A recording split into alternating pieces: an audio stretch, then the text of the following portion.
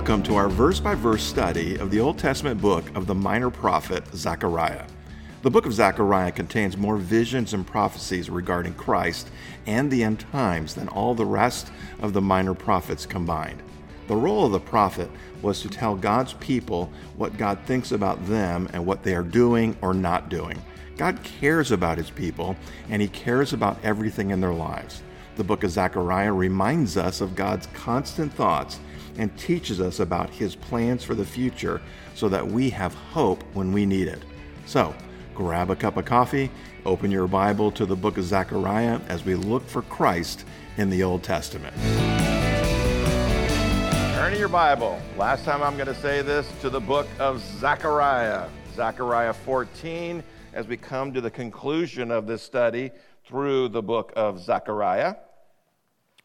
And I think I've already said this, but I will start preparing for the book of Matthew, the Gospel of Matthew next. So start reading, study ahead, so you can check me out, make sure I'm doing it right. Right? Right? Yes. I'm going to do my best. Okay, so if you've ever watched a movie more than once, then you know that you watch it the second time differently than you watch it the first time. When you watch a movie the second time, you have a little bit more information. You know how the movie's going to end, so when you watch it the second time, you see things differently. You see details that you might have missed the first time. Things make a little bit more sense the second time you watch it. It's just different. And it's because you know how it's going to end. And God spoke to men like Zechariah and told them the end of the story. He told them how all of these things are going to end. And the reason why we study this is so that as we're going through the story of life, the story of this world, we have a better understanding of what's going on because we know how the movie ends, right? Do we not know how the movie ends? Say, yes, we know, because we've talked about it a lot. And we're going to talk about it a little bit more today. So Zechariah is going to end his prophetic writings by telling us some of the things about the end of the story, about the end of things, the end of times. So this is a good news, bad news kind of story. So for those of you that like good news, good. If you don't like bad news, too bad. Let's pray, and we'll ask the Holy Spirit to speak to us. Heavenly Father, we do come thanking you for this opportunity to gather, and as we've just come out of this Thanksgiving season and holiday, Lord, we know that because we have a relationship with Jesus Christ, that we always have something to be thankful for. And so because of that, Lord, we're thank you, Lord, for the celebration of Thanksgiving. But Lord, let it be a reminder to us that Thanksgiving is not something that we do once a year.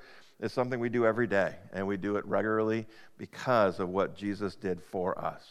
So we open up this word today as we look at the end of things, and we pray, Lord, that you would move in our hearts and minds to understand what you would say to your church in a way that would shape and mold us and help us maybe to live a different life than maybe one that we were thinking about, or maybe one that life would just incline us toward, but we would live deliberately, intentionally with the reality of these things we're going to look at today. We praise you, Lord, and thank you for it all. In Jesus' name, amen.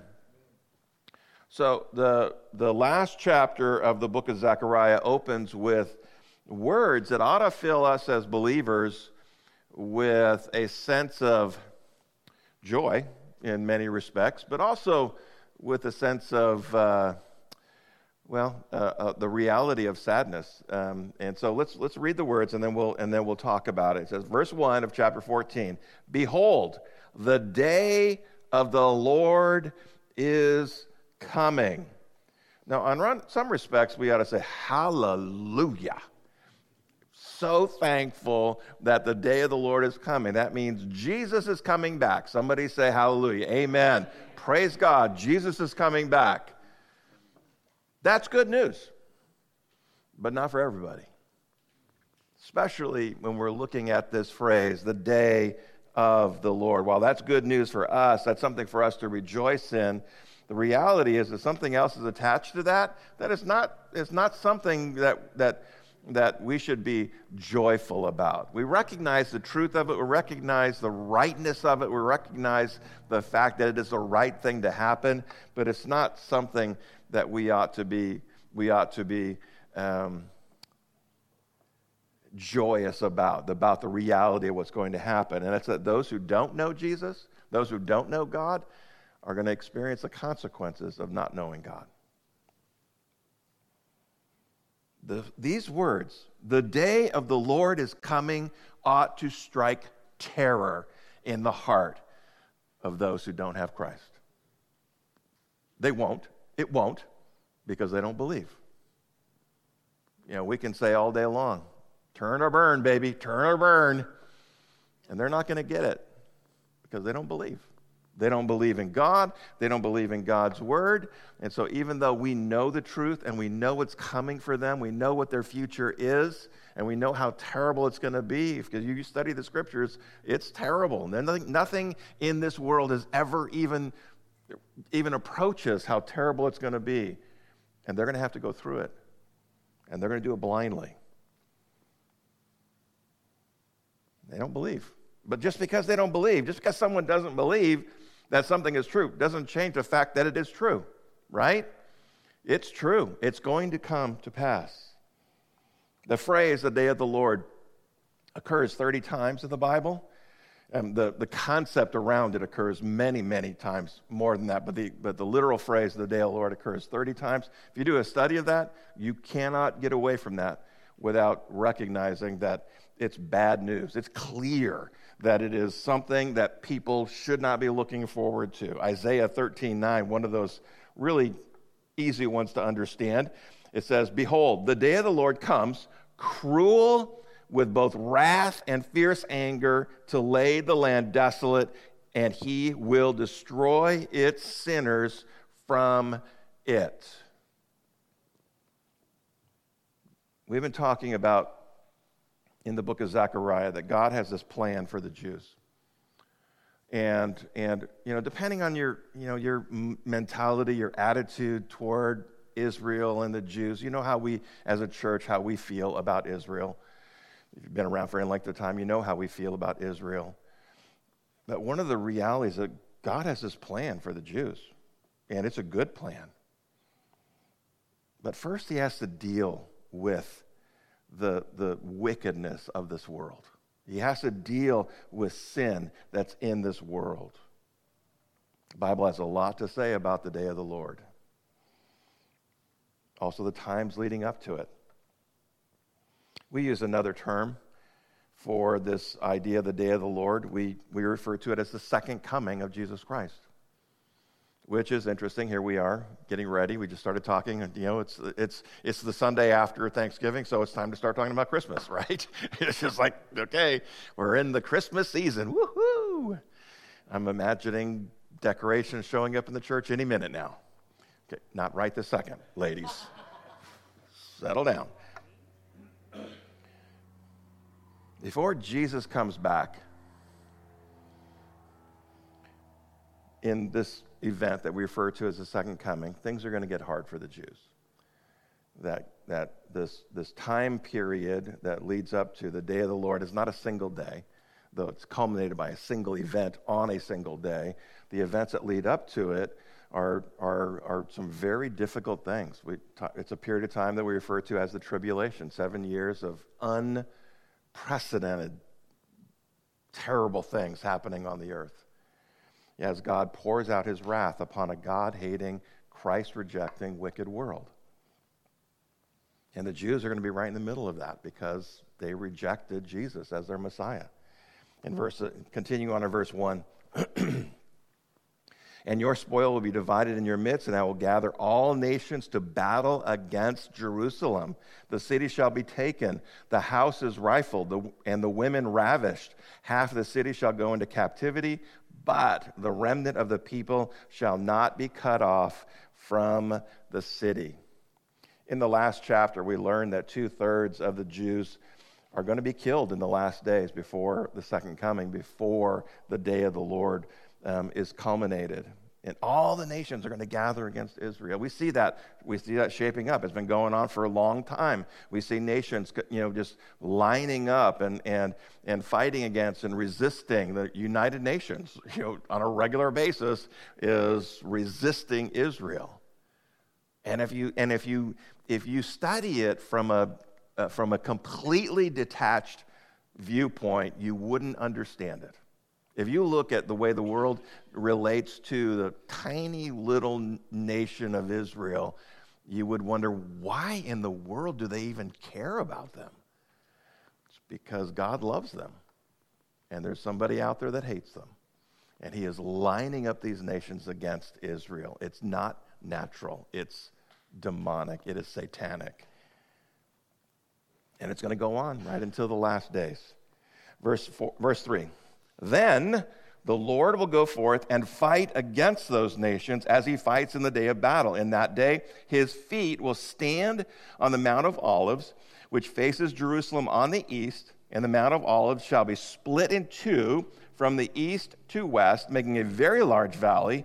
Half of the mountain shall move toward the north, and half of it toward the south. So all these nations are lining up against Israel.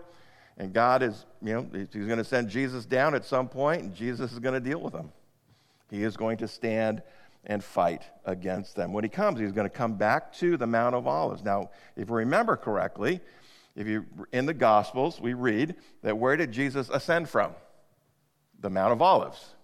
He ascended from the Mount of Olives, and as he was there, as the disciples were watching him go up, they're like, okay, now what do we do?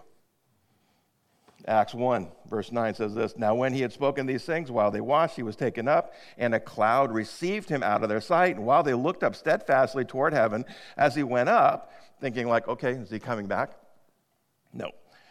Yes, not right now. But behold, two men stood by them in white apparel, these would be angels, who also said, Men of Galilee, why do you stand gazing up into heaven? This same Jesus who was taken up from you into heaven will so come in like manner as you saw him go into heaven. Jesus came, he lived. We're going to be celebrating his birth in a few weeks.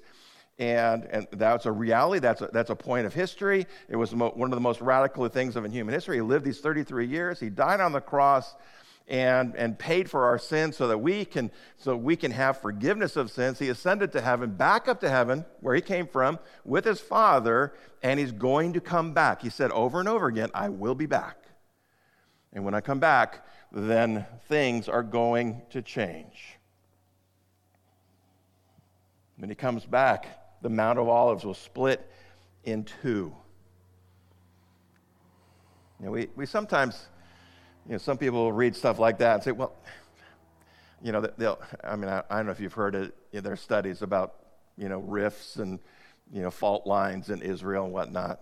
God doesn't need any of that. God created the entire universe with the spoken word.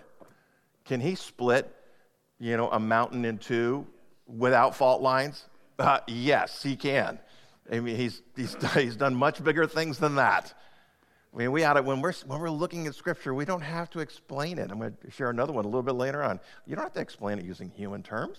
He's God. Could he use natural things? Could he use something that we can understand and explain? Yes, he could. But we don't need those things. I would much rather have a miraculous answer than some natural answer, right?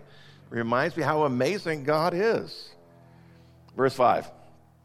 Then you shall flee through my mountain valley, for the mountain valley shall reach to Azal. Yes, you shall flee as you fled from the earthquake in the days of Uzziah, king of Judah. Thus the Lord my God will come, and all the saints with you.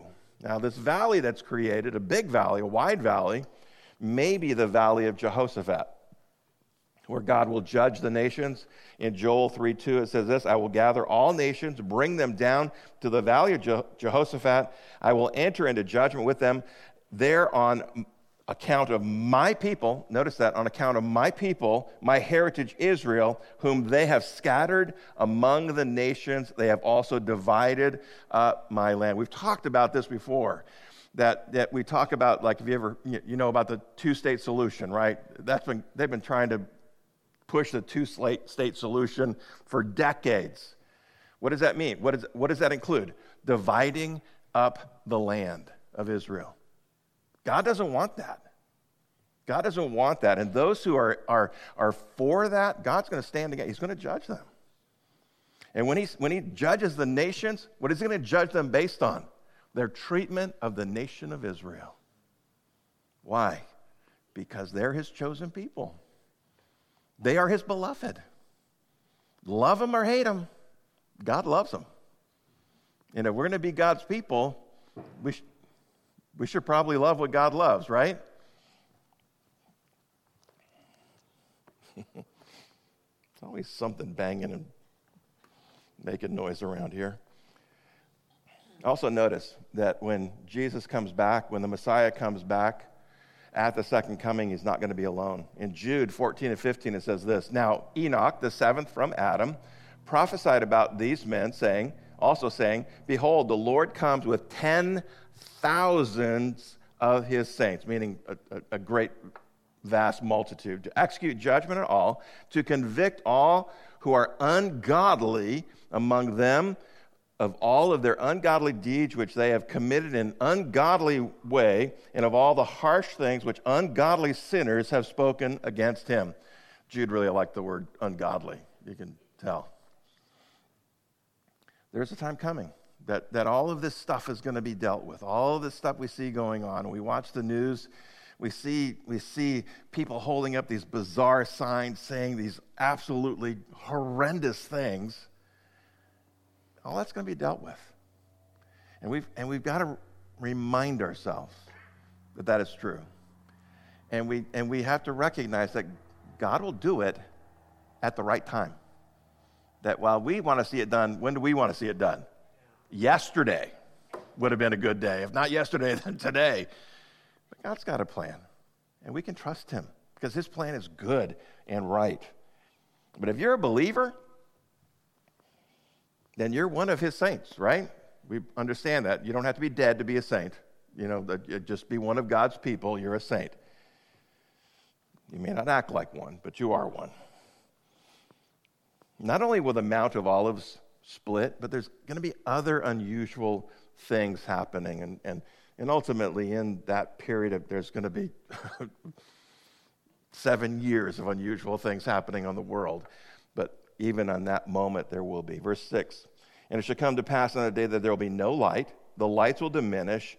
It shall be one day which is known to the Lord, neither day nor night, but at evening time it shall happen that it will be light." All these things are going to be going on. All these radical things are going to be going on in the world. And as we look back in history and we look through the scriptures, we see that was a pretty normal occurrence. When Jesus died on the cross, right? Remember, unusual things happened. People are rising up from the dead in the tombs. The veil is split in two in the temple. There's an earthquake. It becomes dark as midnight for 3 hours in the middle of the day. God's going to make it clear something's going on here. Nobody's going to be able to say, "Hey, I'm sorry, I wasn't paying attention, I missed it." Everything's going to be different. Verse 8, "And in that day it shall be that living water shall flow from Jerusalem, half of them toward the eastern sea, and half of them toward the western sea. In both summer and winter it shall occur." The eastern sea is the Dead Sea, and the western sea is the Mediterranean. Elsewhere in Scripture, it tells us that in this time period that the Dead Sea is going to stop being dead, that it's going to spring to life. And fishermen, they're going to fish from it again, and it's going to be this glorious thing. If you've ever been there, it's a fascinating experience to go to the Dead Sea, floating in the Dead Sea. Anybody done that? It's weird, but it's cool. Verse 30, Ezekiel 37 also refers to something like this, and the idea of living waters is waters that bring life. That it's something that brings life, and Jesus alluded to this when he was in the temple area. In John chapter 7, verse 37, he said this, "On the last day, that great day of the feast, Jesus stood and cried out, 'If anyone thirsts, let him come to me and drink. He who believes in me, as the scriptures have said, out of his heart will flow rivers of living water. Something happens when we receive Christ and believe him and live like we believe him. Out of us comes something that brings life to others. Now they have to receive it. We can offer life to anyone, but if they don't receive it, they just don't get it. But we all know this because most of us have experienced the living waters of someone else. Most of us are here because somebody was allowing the living waters of the reality of who God is and what God's word says and the reality of what Christ did for them out. And because they did, we received it, and the Holy Spirit made it alive in us, brought life to us through that. And then God wants to turn around and use us to do the same thing with others. So one thing we tell you that your faith is not, my faith is private. Nonsense. Private faith is no faith. The faith that God gave us is meant to be shared with others. Who? Anyone that God puts into your circle. If somebody comes into your circle, it's someone that God wants to show your faith to. They're going to see it anyways. The question is, what are they going to see? That brings us to our key verse of this chapter, verse 9. And the Lord shall be king over all the earth. In that day it shall be, the Lord is one, his name is one. The Bible makes it clear that Jesus is the rightful king of the whole world. Not just the church, not just believers, but the whole world. In Revelation 19, verses 15 and 16 says this, and out of his mouth, which is referring to the second coming, out of his mouth goes a sharp sword, that with it he should strike the nations for their rebellion and unbelief, and he himself will rule them with a rod of iron. He himself treads the winepress of the fierceness and wrath of Almighty God, and he has on his robe and on his thigh a name written, King of Kings and Lord of Lords. Verses like that, we read those and we say, well, that's not the Jesus I want. I don't want that Jesus. That's kind of a harsh Jesus. Fierceness of the wrath of God. That's for unbelievers. For us, I appreciate that Jesus. I recognize the importance that's how he's going to fix the brokenness of this world. Anyone who has not yielded to God's sovereign authority should fear verses like this and should humble themselves before God so they don't have to face this Jesus. The Jesus that I worship, the Jesus that I love, the Jesus that I most appreciate is the Good Shepherd Jesus. He shepherds my soul. I don't fear him. I don't have any fear of Jesus because I know he died for my sins. And when I yielded my heart to him, when I yielded my will to him, as well as I'm able to do that, I don't have anything to fear. This is for those who won't do that. There are many who will not yield to Jesus. They will not yield to his sovereign authority. He is King of Kings. He is Lord of Lords. Not will be, is. And right now, many are not yielded to him. But that's going to change. When he steps down on the Mount of Olives, all of that changes. The whole world will acknowledge that there is only one King.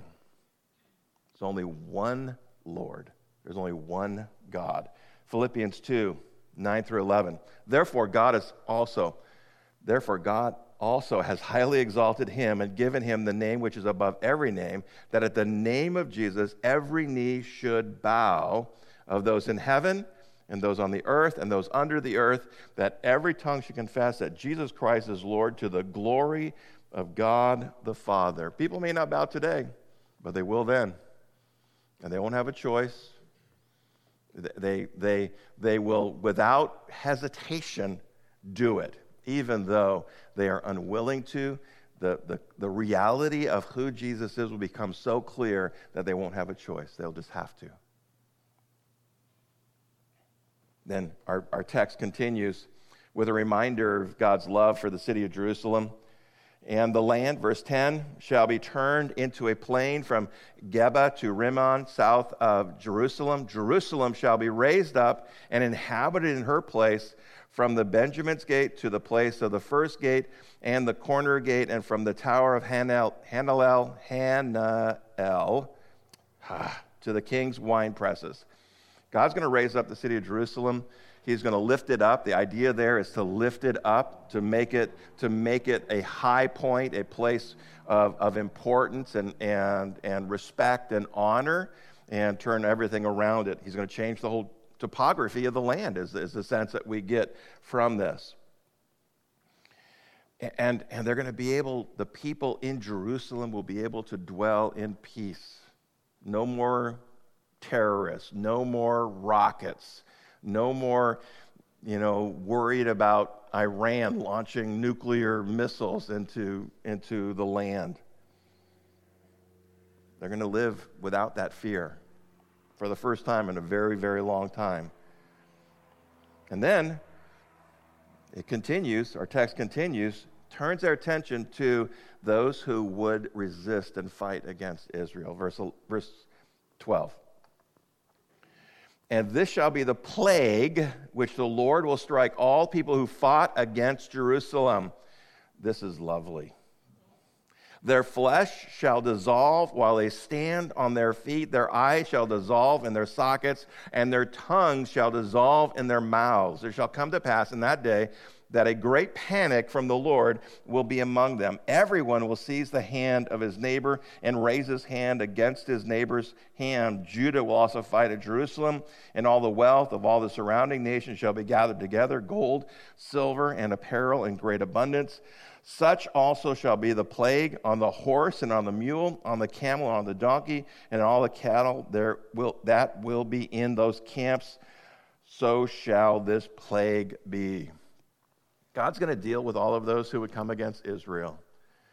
And either you love Israel or hate Israel, but don't resist them. Don't fight against them. Now, this plague, it's impossible to say what this plague is. What could cause their flesh to dissolve while they're standing? People have all kinds of weird ideas. Again, personally, God's just going to do something, and it's going to happen. I don't know what it is, but whatever it is, it sounds pretty terrible to me. Right? I don't even want to see it. We were talking about horror movies earlier, which they give me the creeps just thinking about them. And and whatever this is probably worse than any of those movies you've ever watched. Yeah, it could be something natural. It could be a weapon of some kind. It could just be God dealing with them. We hate, again, and I don't know what your attitude is about judgment. I don't know how you feel about hearing about judgment. A lot of people don't like to hear about it. They don't like to think about God that way. They don't like to think about God as a judge, and not just a judge, but a fierce judge who will pour out his unrestrained wrath upon people. They don't like to think about that. But God tells us in advance it's coming. Why? So that you can escape it. So that people don't have to experience it. So that when it does come, they shouldn't be surprised by it. Judgment is something we should never look forward to. We should never rejoice in the idea that God is going to judge, but we should recognize that it's right and true, that God is good to do it, God is right to do it, and it is actually good, even though there's elements of it that just will creep us out like this. But once judgment's out of the way, the reality is that God created us, all of us, for a purpose, right? And that one of the elements of that purpose was to worship him. We are created to worship. When we gather together to worship, we're doing what we are created for. Now, we should do that ultimately all the time, every day, whenever we have a chance. Everything we do, every breath that we take, every word that we express, every thought that we think ought to be an expression or an act of worship. Ought to be. Usually isn't, because, we're humans, and human stuff gets in the way of what we ought to be doing with our relationship with God. But once judgment is out of the way, and it will happen after the second coming, after Jesus comes and he deals with all of his enemies, then people are going to be free to worship God. And they're going to be able to do it without fear. In verse 16, and it shall come to pass that everyone who is left of all the nations which came against Jerusalem shall go up from year to year to worship the King, the Lord of hosts, and to keep the Feast of Tabernacles. It shall be that whichever of the families of the earth do not come up to Jerusalem to worship the King, the Lord of hosts, on them there will be no rain. If the family of Egypt will not come up and enter in, they shall have no rain. They shall receive the plague with which the Lord strikes the nations who do not come up to keep the Feast of Tabernacles. And this shall be the punishment of Egypt and the punishment of all the nations that do not come up to keep the Feast of Tabernacles. Now, this is likely referring to a period of time that we refer to as the millennium, that time when Jesus comes after the second coming and he establishes his earthly kingdom on the earth, a time that as bad as the tribulation is, as bad as God's final dealing with the wicked of this world is, the millennium is the exact opposite. It is everything good that can possibly be upon the earth. It is Jesus ruling on the earth for 1,000 years without Satan. Satan is bound for that 1,000 years. There's no temptation from him. We have our, humans have their own temptations, but not from him. He's not corrupting governments. He's not doing any of those things. And so humans are left to worship God without that. And Jesus is ruling them personally. And he's doing it, it tells us elsewhere, with a rod of iron, which means, people will not be free to sin. And you're like, wait a minute, aren't we free in Christ? Yeah, you're free to do pretty much anything you want to do. And unfortunately, sometimes you do some stupid stuff. I mean, we all do. We all make mistakes. We all choose. We make bad choices. We do things that we know we're not supposed to do. There's a part of me that wishes I couldn't do it. You know why? Because the perfect life is one lived in absolute obedience to God. That's the perfect life. When we do what we want, when we do what we are free to do in this life and make choices that, part of us, there's always something inside of us that says, we probably shouldn't do that. We do it anyway. And then we pay a price for it. I wish we didn't have to. Today, people are getting away with living how they want, doing what they want to do. They're getting away without worshiping God. They don't worship God. They don't care to worship God. They don't want to know God. They don't want to know what his word says. During the millennium, that's not going to be the case. During the millennium, during the 1,000-year reign of Christ, there will be peace on the earth, but there will also be righteousness on the earth. And it'll be a mandated righteousness. Now, we don't really understand what all of that actually looks like, but we know it to be true. And the world will be totally, radically transformed at the second coming. They will be restored back to a time, the time like it was in the Garden of Eden. It'll be glorious and beautiful and prosperous and flourishing. But only after the wickedness has been punished and Christ reigns. It'll be restored to this glorious way. Now, today, people give little or no thought to holiness. They just go through life doing whatever they're doing. But after Jesus establishes his kingdom on the earth, that's going to change. Verse 20. In that day, this will be the day that Christ reigns, holiness to the Lord shall be engraved on the bells of the horses. The pots in the Lord's house shall be like bowls before the altar. Yes, every pot in Jerusalem and Judah shall be holiness to the Lord of hosts. Everyone who sacrifices shall come and take them and cook in them. Many people mistakenly think of the word holiness as sinless or perfect. And they get this idea that somebody is holy because they don't do anything wrong. That's not what the word means at all. The word means, a better word to describe the word holiness would be sacred, dedicated, consecrated. The word sacred means dedicated to or set apart for the worship of a deity. The idea of being separated from one thing to another, being separated from this world, spiritually separated from this world, to separated to God, separated from doing the things of the world, to separated to worship God, to be God's people. This idea of separation. When they were making the garments for the high priest in Exodus chapter 28, one of the things they did is they gave him a hat, and on the hat was a plate that said, "Holiness to the Lord." The exact same words that we see right here. Now, did that mean the high priest was perfect? Not even close. I mean, he was just a man, but he was set apart. So when they looked upon him and they saw that plaque, they say, this guy is set apart to worship and serve God. That's his role. That's his place. It also put if you will, a conviction upon whoever's wearing it. If I'm wearing this, I probably ought to try to beat it, right? You know, if I am holy, then I ought to act holy.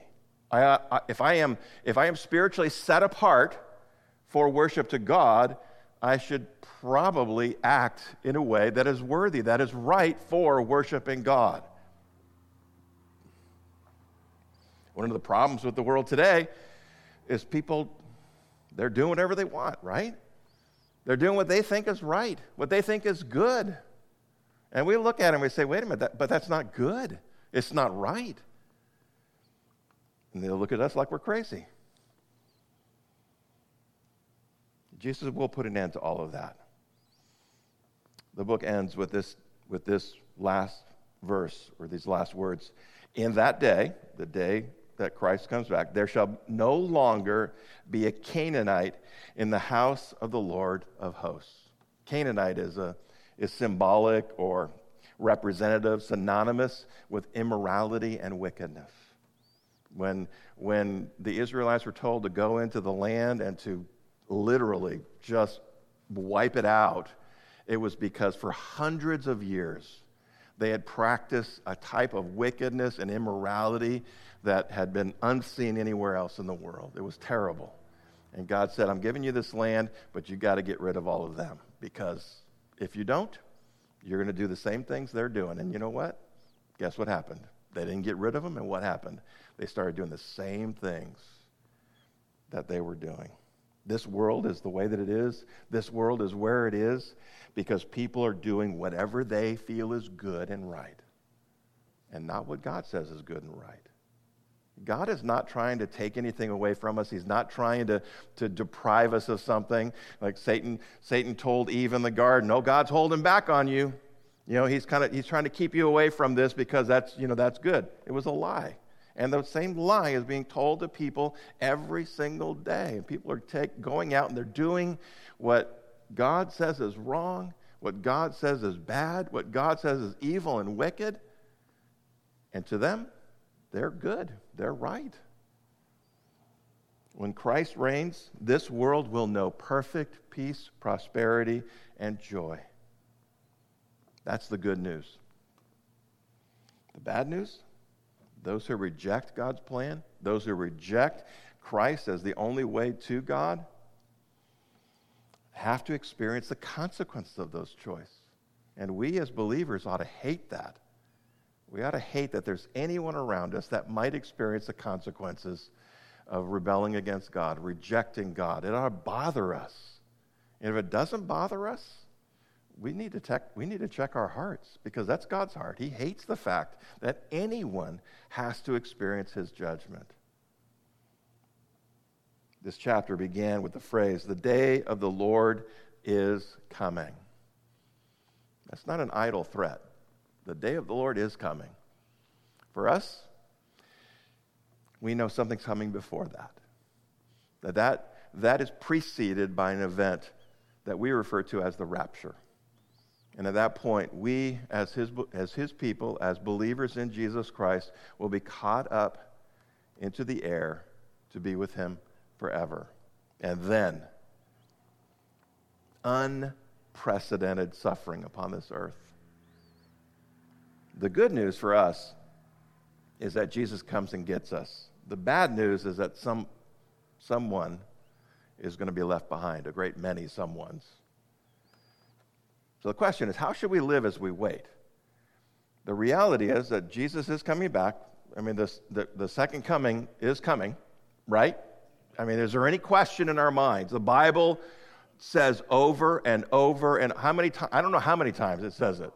It says it, anytime you see that phrase, in that day, it could be pointing to the second coming. The day of the Lord, and many other expressions like it, hundreds of times talking about it. It's going to happen, right? We know that. You know why we know it? Because it says it. God said it, we believe it. But how do we live as we wait? As we wait for what we believe is going to happen before it, as we wait for the rapture, we recognize that it could happen, right? But how do we live? First, live as if Jesus could come back at any moment. The Bible tells us Jesus is coming back. There's no question about that. It does not tell us when. There are no conditions. There are no prophecies. There's nothing standing in the way from Jesus coming back right this very moment. I always wish that would happen, just as I say that. We have to be careful about our attachments to this world. We live in this world.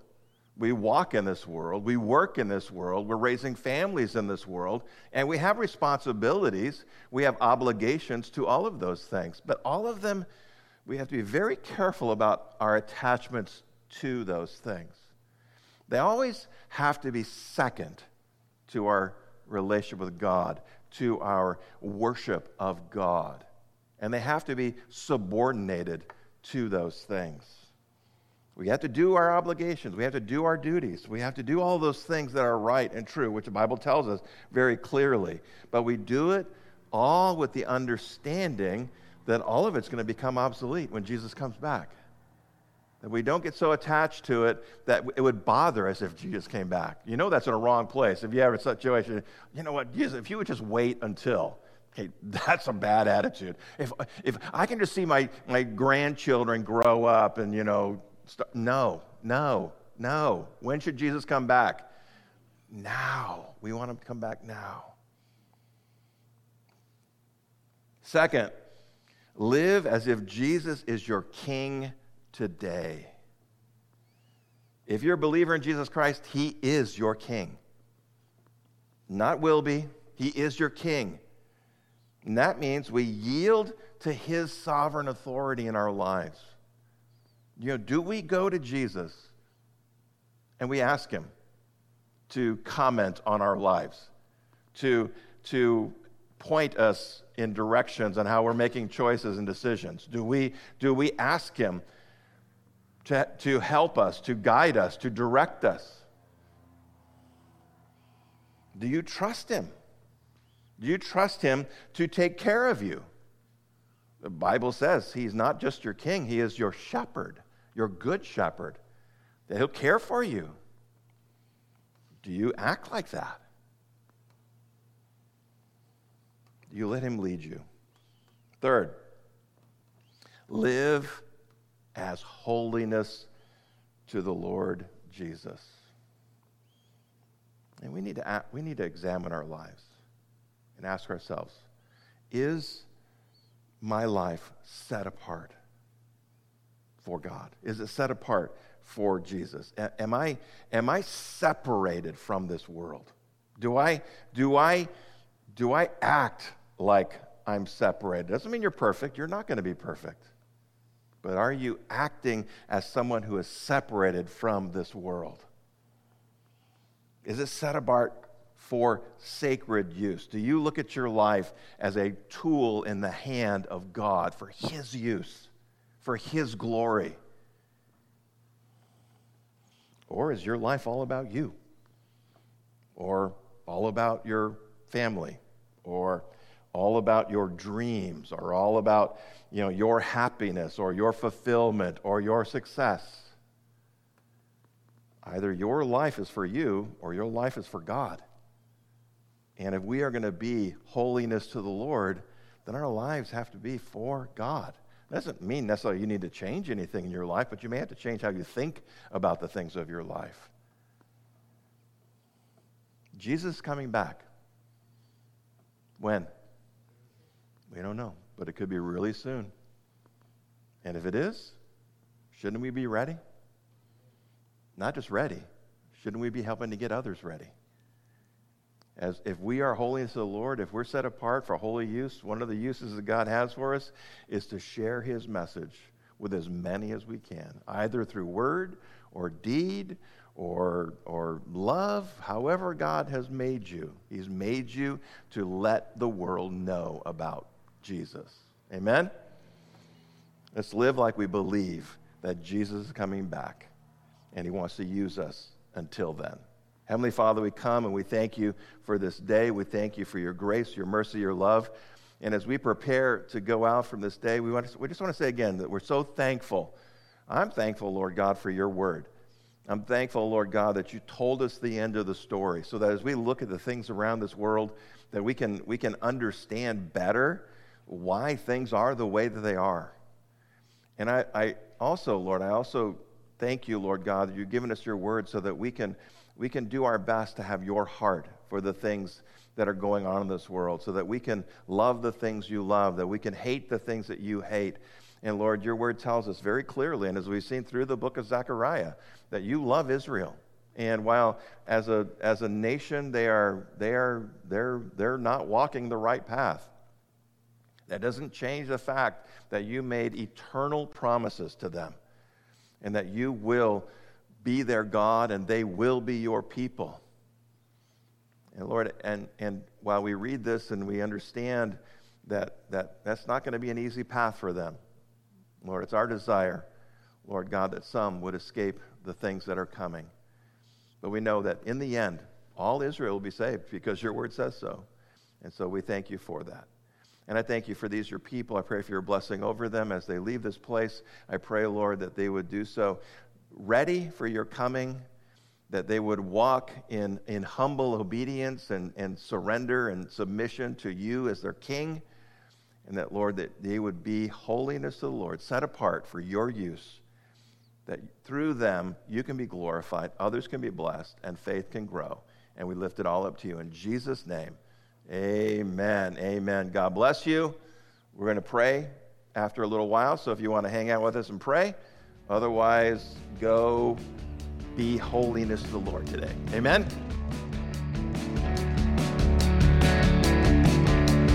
Thank you for joining us on this exciting journey through the book of Zechariah. It is our hope that these messages will help you to grow in your faith. If there's anything that we can do to help you with that, don't hesitate to connect with us. You can do that by going to calvaryfv.com/connect, and you'll find all the ways that you can connect with us there. As Christians, we are all connected in Christ, and one of the ways that we would like to engage with you is in the area of prayer. Please let us know how we can be praying for you. You can send us an email to prayer@calvaryfv.com or text the word pray to 951-419-5396. If this material has been useful to you, please share it with someone. Also, please pray that God would use these messages to help others find hope in Jesus Christ. You can also partner with us financially by going to calvaryfv.com/give or text the word give to 951-419-5396. Until next time, go be radical with Jesus.